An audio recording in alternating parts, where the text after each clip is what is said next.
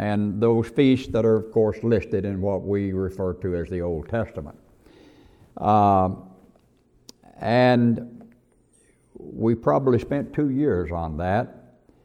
The feasts that belonged to the Lord, they were never originally called the Feast of Israel. They were the Feast of the Lord. The Lord said, "These are my feasts, and you will keep these which are my feast." And what those feasts were was a living, as it were, moving testimony of Jesus Christ. Now, by that I mean he was the testimony of our union and of our relation with Christ. Israel had to be gathered together. They had to come to the door. They had to come by way of the door and the blood of the Lamb. All of that in type and shadow, but that's a reality in our salvation, because the blood of the Lamb is the blood of the Lamb of God, which is Christ himself. All the types and shadows come to their end in Christ himself. And it is with Christ himself that we have to do. So all of these feasts were summing up, and they did that year by year by year, were a summing up of the salvation which was yet to come at their day, was yet to come. The good things of God that God promised, pointed to, and set up types and shadows of were yet to come. But those things have now come in Christ.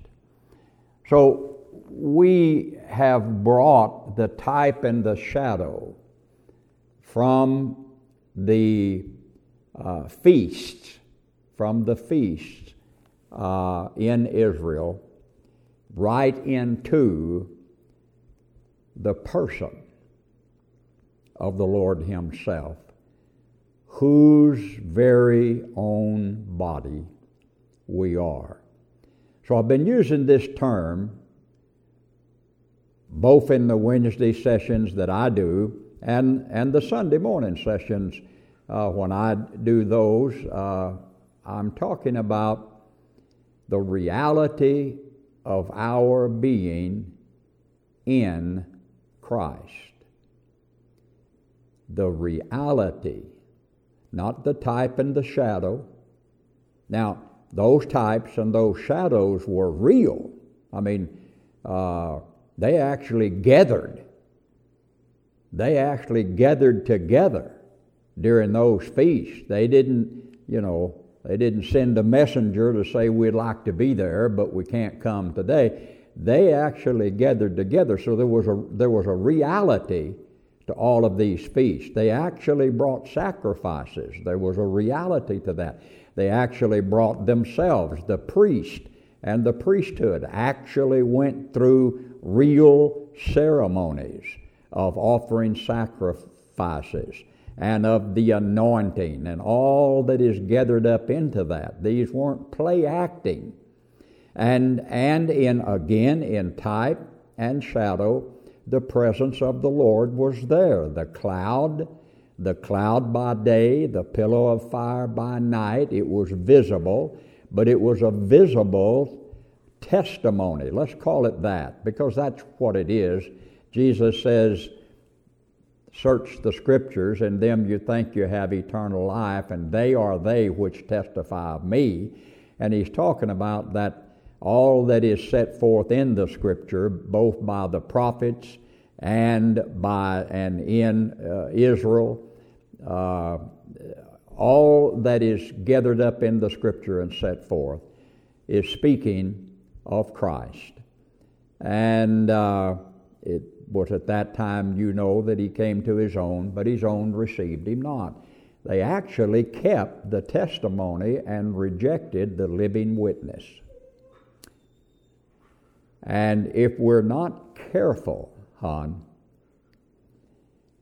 in a great sense, we can do the same thing in that we can accept that we're the body of Christ, but then we'll continue to live pretty much our own lives, waiting for some day in the future when we'll be, the body of Christ.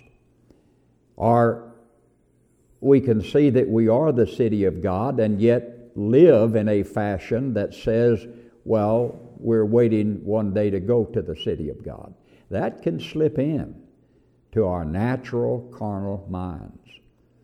And that's what we're doing in these sessions. Now, the point I'm trying to make is Israel could not. They could not miss these times of gathering. They could not do it. If they did, they were put out of Israel. This was a very serious thing. The pattern that was given to Moses concerning these gatherings, concerning where they gathered, concerning what they did when they gathered, all of these patterns were given to Moses on Mount Sinai during that period of time that Israel was encamped there at Mount Sinai. The pattern of the tabernacle, but not only the building of it, the pattern of the function of it, and the function of all of the priests of it, and the function of the high priest, and the garments that they wore, and the sacrifices that they offered, and on and on and on. The whole pattern of what we can call the Old Covenant, the whole pattern of the function of Moses and Israel, the whole pattern was given. And several times the Lord told Moses, be very sure, be very careful, very sure that you do all things according to the pattern given to you in the mount. Now, hon, throughout your Bible, what happens in the mount of God? Throughout your Bible, particularly going back to Abraham, in the mount it shall be seen.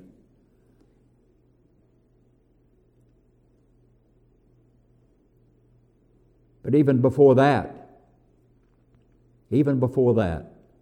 and I won't just take all of a bunch of time. You know these things if you've read the Scripture. I'm simply just pointing them out, so I don't want to sit here and teach on them. The pattern, that which God set forth in the mount. I mean, for instance, all right, Moses and Israel coming across the Red Sea, just out of Egypt, delivered out of Egypt. Pharaoh, his armies, destroyed.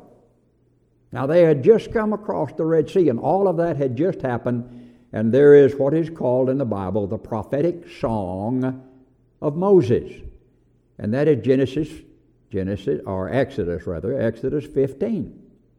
Now look at verse 17.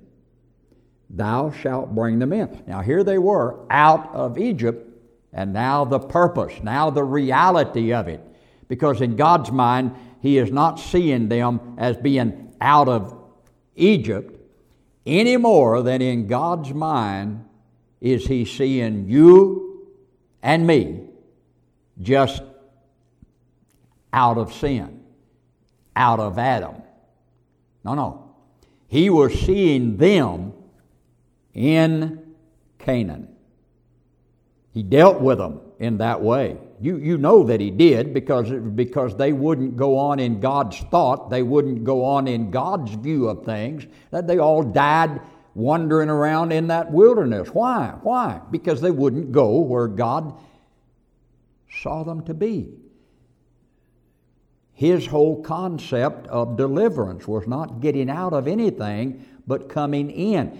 Remember, God didn't just form Israel so He could do a bunch of things for a bunch of people called Israel or called Hebrews or whatever you want to say.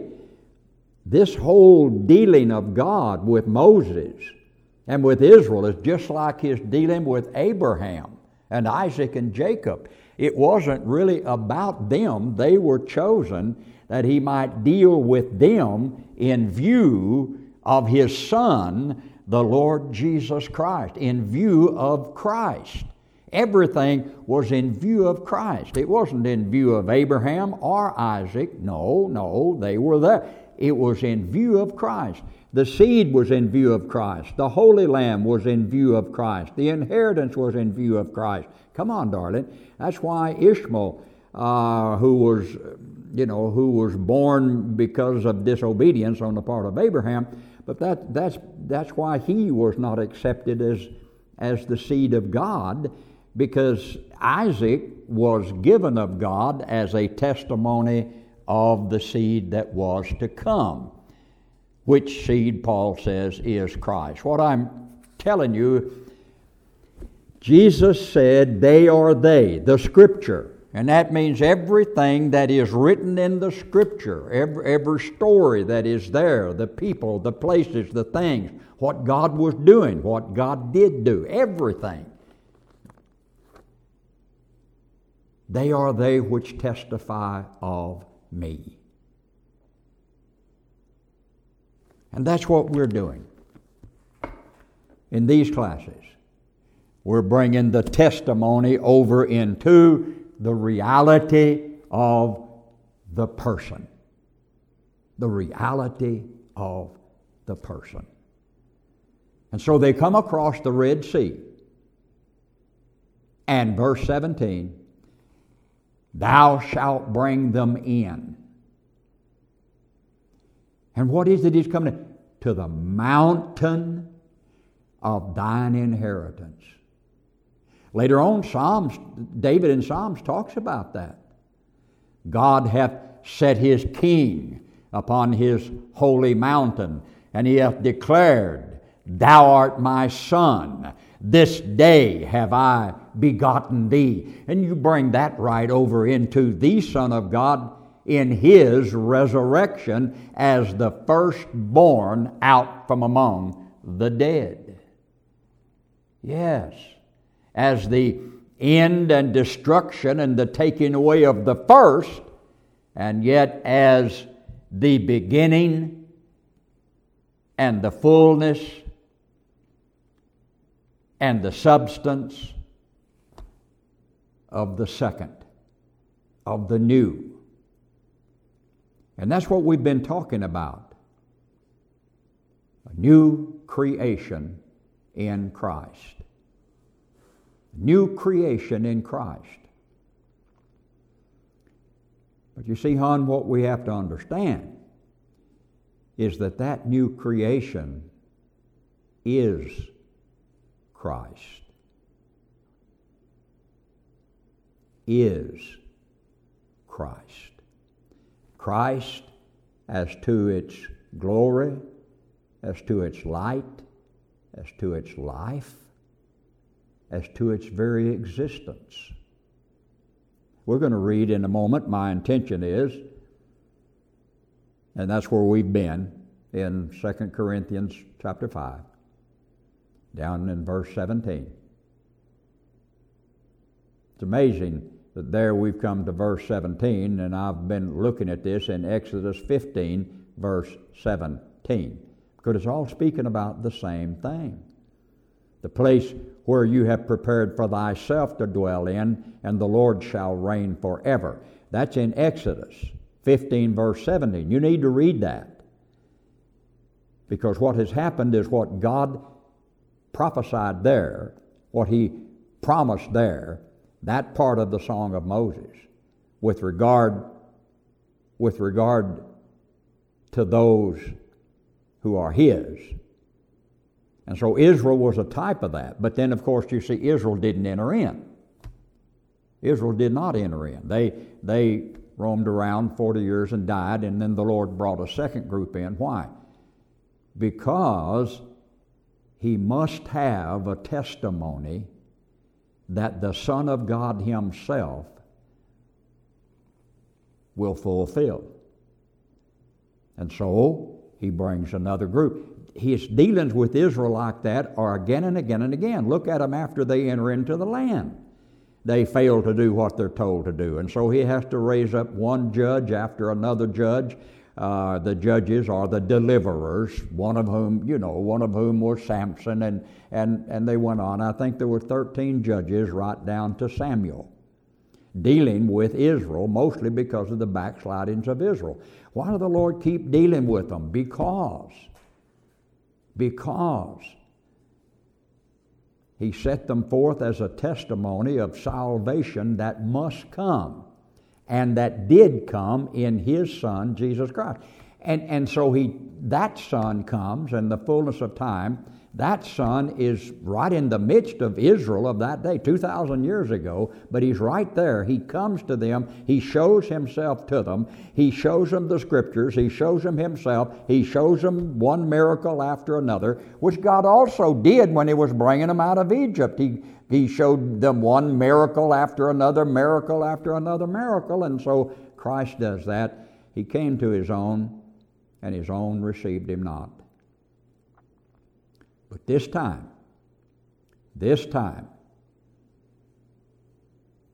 and to those who do receive him, who did receive him, who will receive him, shall he give power to become the sons of God. And that brings us right over into the New Testament period. All right? So that's where we are now. We are not living in the days that prophesy of a day to come. And I want to get this said in this class. The word that is possessing my mind and heart for this class today is this word now. N-O-W, now. Now in Christ. Maybe I'll get to read some of these verses to you in a minute. It is now. So we're not living in days. Those days have come to their end. The writer of the letter to the Hebrews says that. Times past, God spake in divers manners and this way and that way to the fathers by the prophets, but hath, and the original verse says hath in, or an original interpretation of that verse, hath in the end of those days, the days that I've just been talking to you about, the days of the testimony. Those were great days, necessary days, but they came to their end when the fulfillment of all of those days and of everything that was said in those days, of all the types and shadows, promises, songs, prophecies. Hebrew writer in the first three verses and first three sentences gathers all of those days up in one. In one. Gathers it all up in the Son. God who in divers ways, manners, different places, different things, different times, by the prophets, in the end of those days, hath spoken in Son. Gathered everything up into the Son. The Son is the fulfillment of it all. He is the essence, the glory of it all. Let me show you something here. Now, we'll just turn here in the Scriptures. I've been in the other classes that I've had on this, including Sunday morning, I've been reading from 2 Corinthians 4 and 5. I'm going to go back one more chapter. Why? Well, because all of this is leading me to 2 Corinthians 5, verse 17, which says, therefore, if any man, and in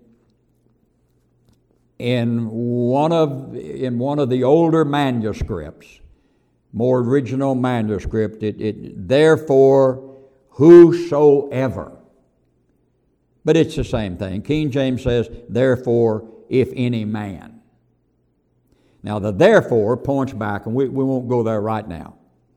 Therefore, if any man be in Christ, he is a new creation. Old things, and that includes all of the old things, all of the old covenant, all of the old order, the first order of things, the testimony of things. Yeah, even the glory of it, all of it are passed away. You understand? Because at their best they spoke of something. That tree of life in the garden at its best spoke of something that was not yet come. And that was Christ himself as the true tree of life. And it's that way all the way through the Scriptures. Are passed away. Behold. Just that word sitting there, and how it's when you see it throughout the Scripture, it's always with this reference: stop, look, consider, see, behold. Jesus says, behold, I am alive forevermore. Behold, which means look at me. Look at me. That's what it is. Look at me. Focus. Focus. Here. Look at me. And it's actually in reference to Christ here. Behold, all things are become new. But that's an error. It's true, but it's a poor translation of the verse. The better translation of this very verse, you can look it up in revised versions of the King James. You can find it in several of the revised versions. So I don't make these things up. Particularly, I don't make these things up when I speak them to you or when I speak them to anybody, but particularly when it's going out into the body of Jesus Christ. No, I don't make these things up. I'm telling you what you can find if you'll search this out. Behold, the new is come. See? All things are become new. But that is not a good translation. That isn't what the original would say. Now, we can stretch that and say, well, that is true because Christ is the newness of all things in a new, and that's right. Behold, in another place in Revelation, which is true to the Scripture there, behold, I make all things new. Why? Because he is the newness of all things given of God. And new and newness has nothing to do with times and dates and years.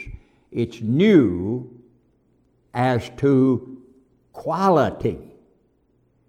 It is new because it is not flesh, not corruptible, not mortal, cannot pass, eternal.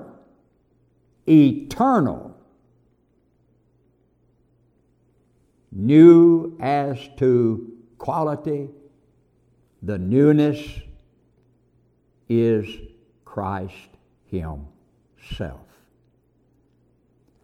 And that's how you read this verse. Therefore, whosoever, or if any man be where? In Christ. Well, hon, yes, our new birth is in Christ. Our baptism is in Christ.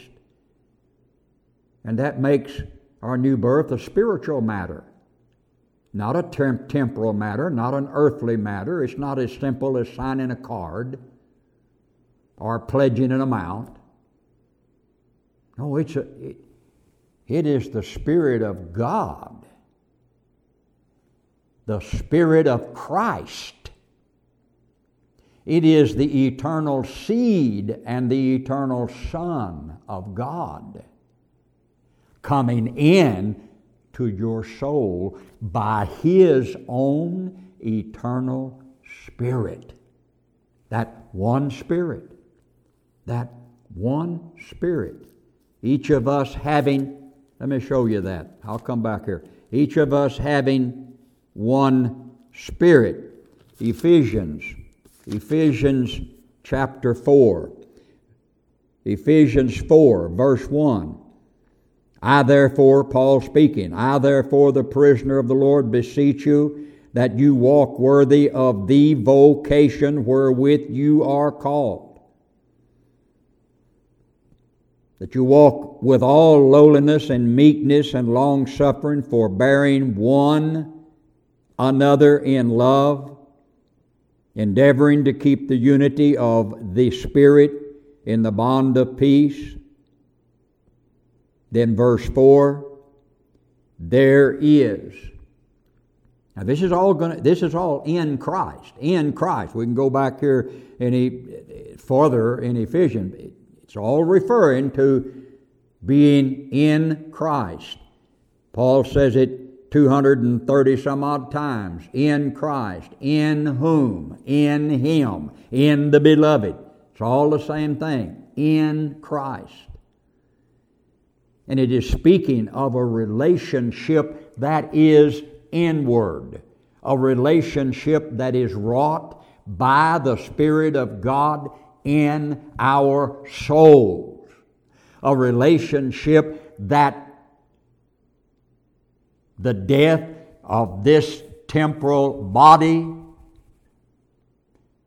will not affect one way or another. And yet it is a relationship that does affect this temporal body. Therefore you present your bodies as servants of the Lord who lives in you. And you present your bodies as instruments of the Lord of righteousness who lives in you. You don't present your bodies as means whereby we try to be like Jesus, because salvation is not like Jesus. Salvation is Jesus. It is Jesus Christ living in you. And right now, sitting here before you, I have committed this body and this voice and these eyes and these ears, to this gospel. And this is not the only thing that I do. If whatever I was doing, if I was straightening these chairs here in this auditorium, still the same thing. Why is it the same thing? Because I have but one life. And that life is Christ. See, I'm not trying to get my body to live like a Christian. All of that is in my soul, where I know that Christ is my life. Consequently, what I do in this body, I do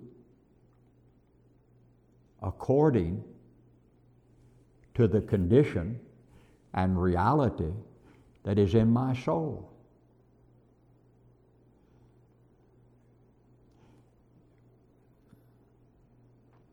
I don't have two lives.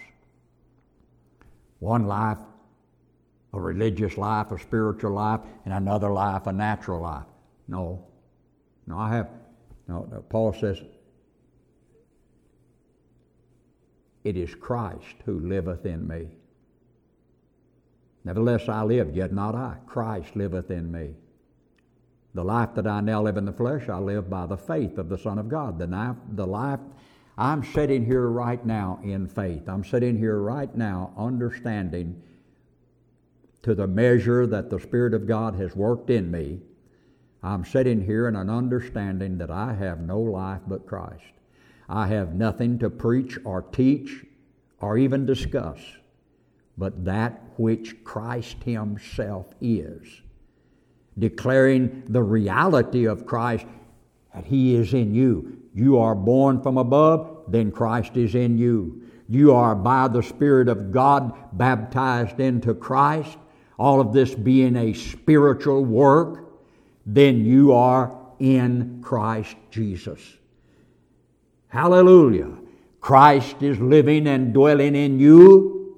Then the resurrection and the life is right now in you. You have now been quickened together with His body, the body that you are part of, quickened together, raised together, seated together, you and I together in Christ, in the heavens. And yet I look around and I'm in this building and you're watching me on whatever it is you're watching me on, and you're someplace in an office, an automobile, a living room, you're someplace doing that. But honey, those places are passing away every day. They're passing away. I'll get up and leave this building. You'll get up and leave wherever you are right now. But one place we won't leave, and that's where the Spirit of God has brought us to be. If any man be in Christ, he is a new creation. In Christ, hon. That's what we're talking about, the reality of being in Christ. The word in, you should know, but the word in, as it is translated in the New Testament Greek, in the Greek, means a relationship of peace and rest as to do with time eternal in Christ, but has to do with just that word in means that word in, wherever it's used. And in the Scripture, it's in Christ, in Him, it's in Christ. But the word used in the Greek, translated in the Greek, means a relationship of peace, of rest. There are several more words I could throw in there, but peace and rest.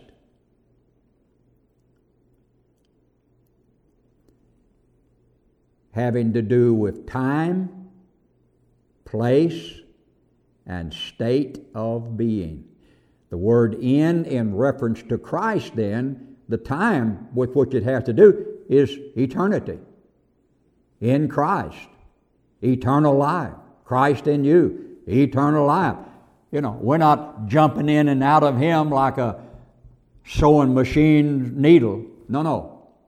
We're raised together and seated together in the heavens. No.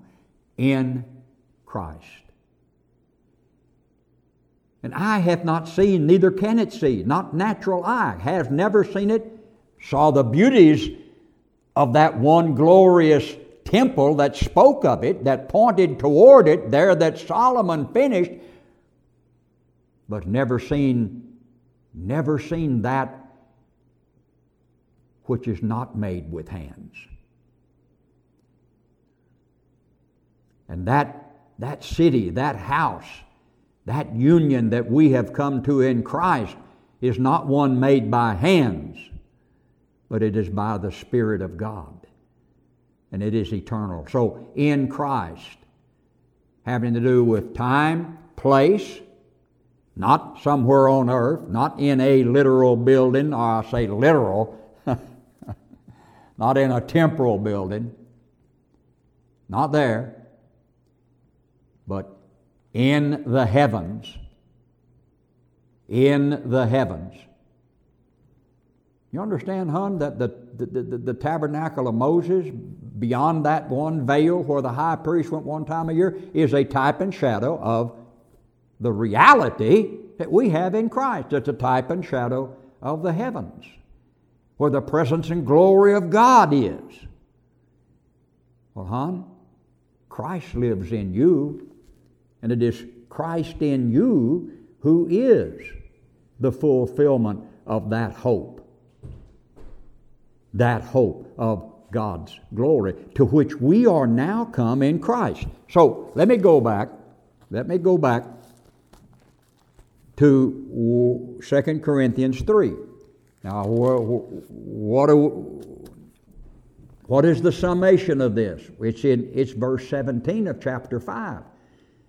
And in teaching this here, in some Wednesday nights, some of the Wednesday classes, some Sunday classes, I've gone back as far as chapter 4, but I want to go back in just the few minutes that we've got, probably got, 10 minutes or so left here, in chapter 3. And in chapter 3, Paul is comparing the first with the second. Paul is showing that there is no comparison between the first and the second. See, that's what he's doing here. He is showing that there is no real comparison between the things under the old covenant and the reality of Christ under the new covenant. There's no comparison. So you can't compare the reality of heaven with the types and shadows of it in the Old Testament. You can't do it. Those things came and went with the passage of days, let alone the passage of years, and more than that, the passage of the structures themselves, and many cases of the cities themselves. There is no comparison. They were speaking of something of which they could not compare. They were a testimony. That's what they were. A testimony. Look at verse 9. Look at verse 9.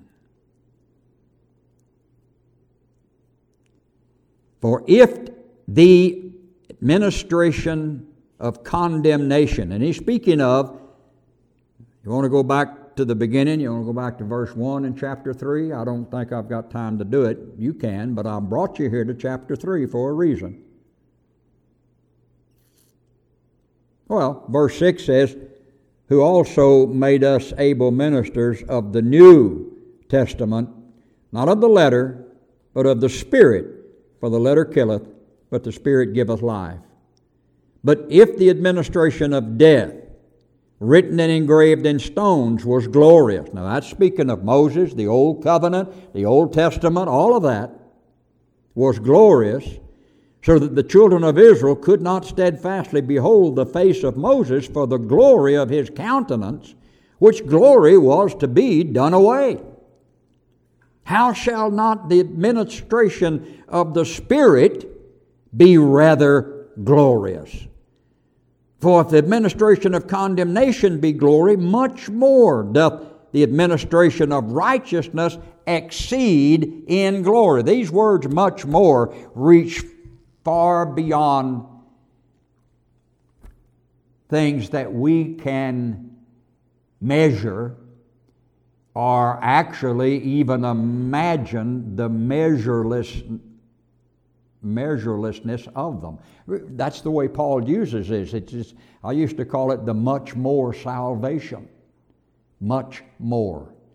I know in our English language, we use different words and all of that, and a lot of them don't mean that much, but this wasn't translated from the English language.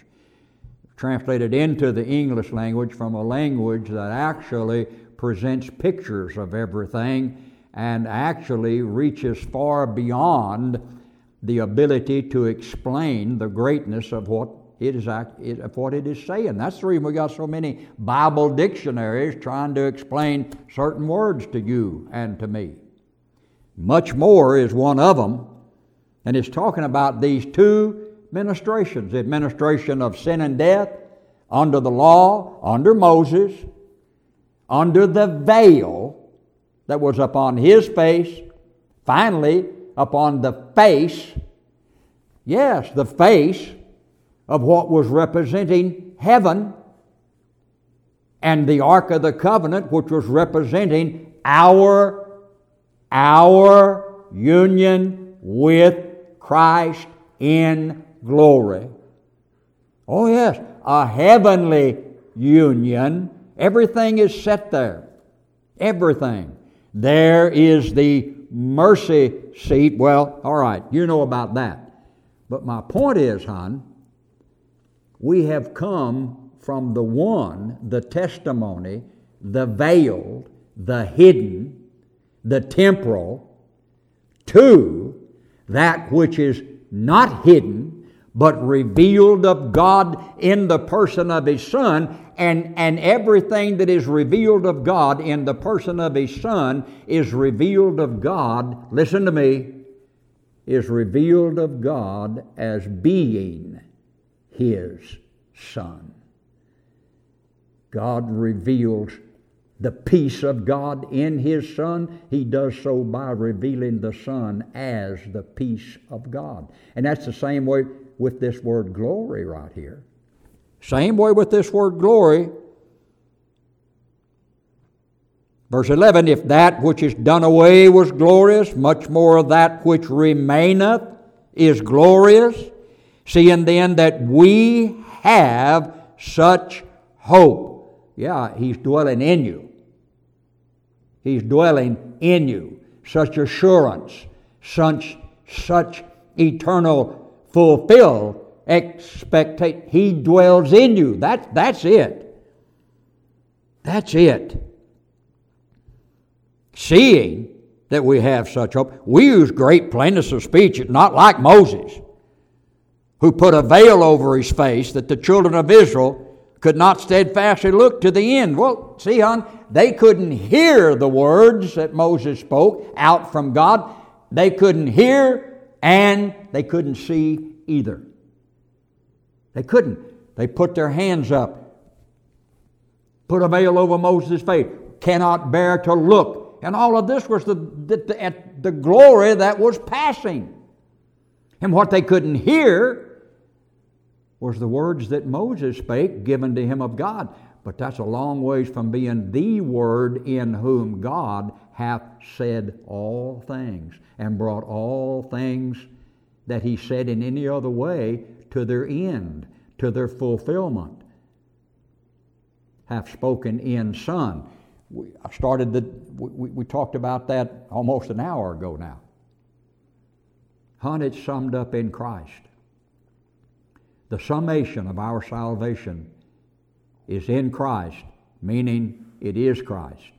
And since it's our salvation, then it's Christ in you. Think about this, darling. Think about this, please. Not as Moses, but their minds were blinded. Even to this day, says, their minds are still blinded. Verse 18. But we all, with open, that is, unveiled face, unveiled heart. Because it says up here, nevertheless, when the heart shall turn to the Lord, the veil should be taken away. Why? Because he says up here in another place, the veil, there is no veil in Christ. Which veil is done away in Christ? There isn't any veil in Christ. None. None, period. It's done away. Everything that veil stood for is done away in Christ.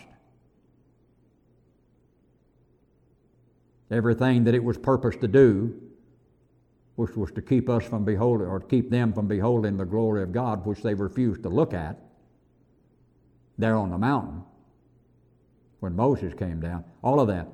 Nonetheless, the point of it is, it had much, it's got a lot of meaning to it. It has a lot of testimony to it. Certainly it does. But you see, when it comes right down to it, hon, we can spend more time on all of the needless meanings of the testimony than we do on the witness himself who lives in you. So I'm telling you that yes, we do teach those things. We do look at them because they are a great testimony, but they're only great because the testimony and the witness come together in the one who now lives in you. That's why the testimony is great. It's made great by the witness of it, and that witness is the living Word of God who lives in you. Honey, Christ is the summation. He's the summation. So we all, with an unveiled face, an unveiled heart, as in a glass, as in a vision given of God,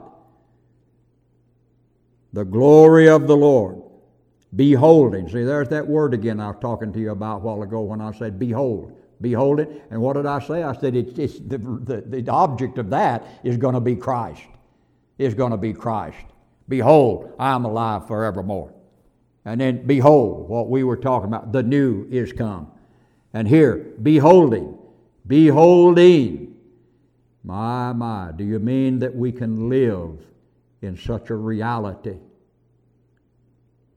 Oh my. You mean, brother, we're not waiting? We're not waiting for a day when all of it, no. No, you are children of the day, and the light of the day lives in you now. We're in Him. We're in Him, hon. We're in Him. With Paul, it was a great reality. We are in possession of such a hope that was set forth in all of the testimony. He is now living in His body. A new covenant. The new covenant, and I thought we'd get to this, but we're at the end of this end, so we're going to stop. A new covenant with, according to the old, a new glory. Well, the old was the testimony of the one glory of God. What we're looking at is the glory of God Himself, changed into the same image from glory to glory, even as by the Spirit of the Lord. Now, if we will go through chapter 4, over as we have done, and then on into chapter 5, as we are in the process of doing, it will really put some clarity into, for instance, we're looking at this earthly house. It's the same thing, hon. I mean, it's in the same category of the glory of that house, of that time, over and against the glory of that which is truly the heavenly. And you're going to find that it's all answered in Christ, just like the house is. So we're going to deal with that later, but we're going to deal with it in view of a new creation in Christ. Not trying to bring old things in here and make them work. A new creation in Christ.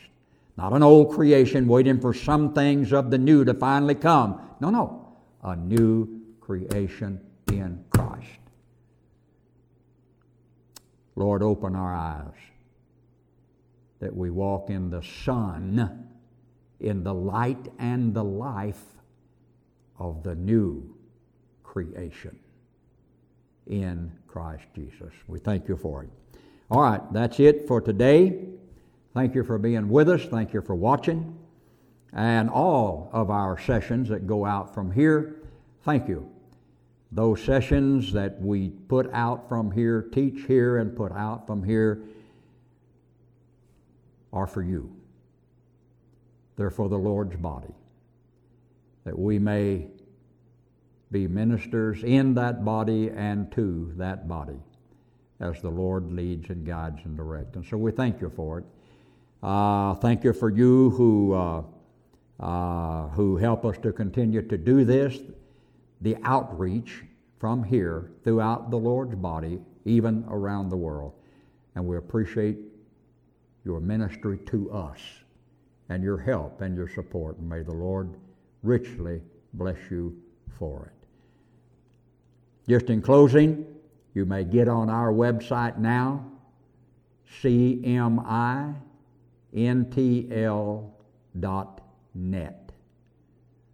The Lord bless.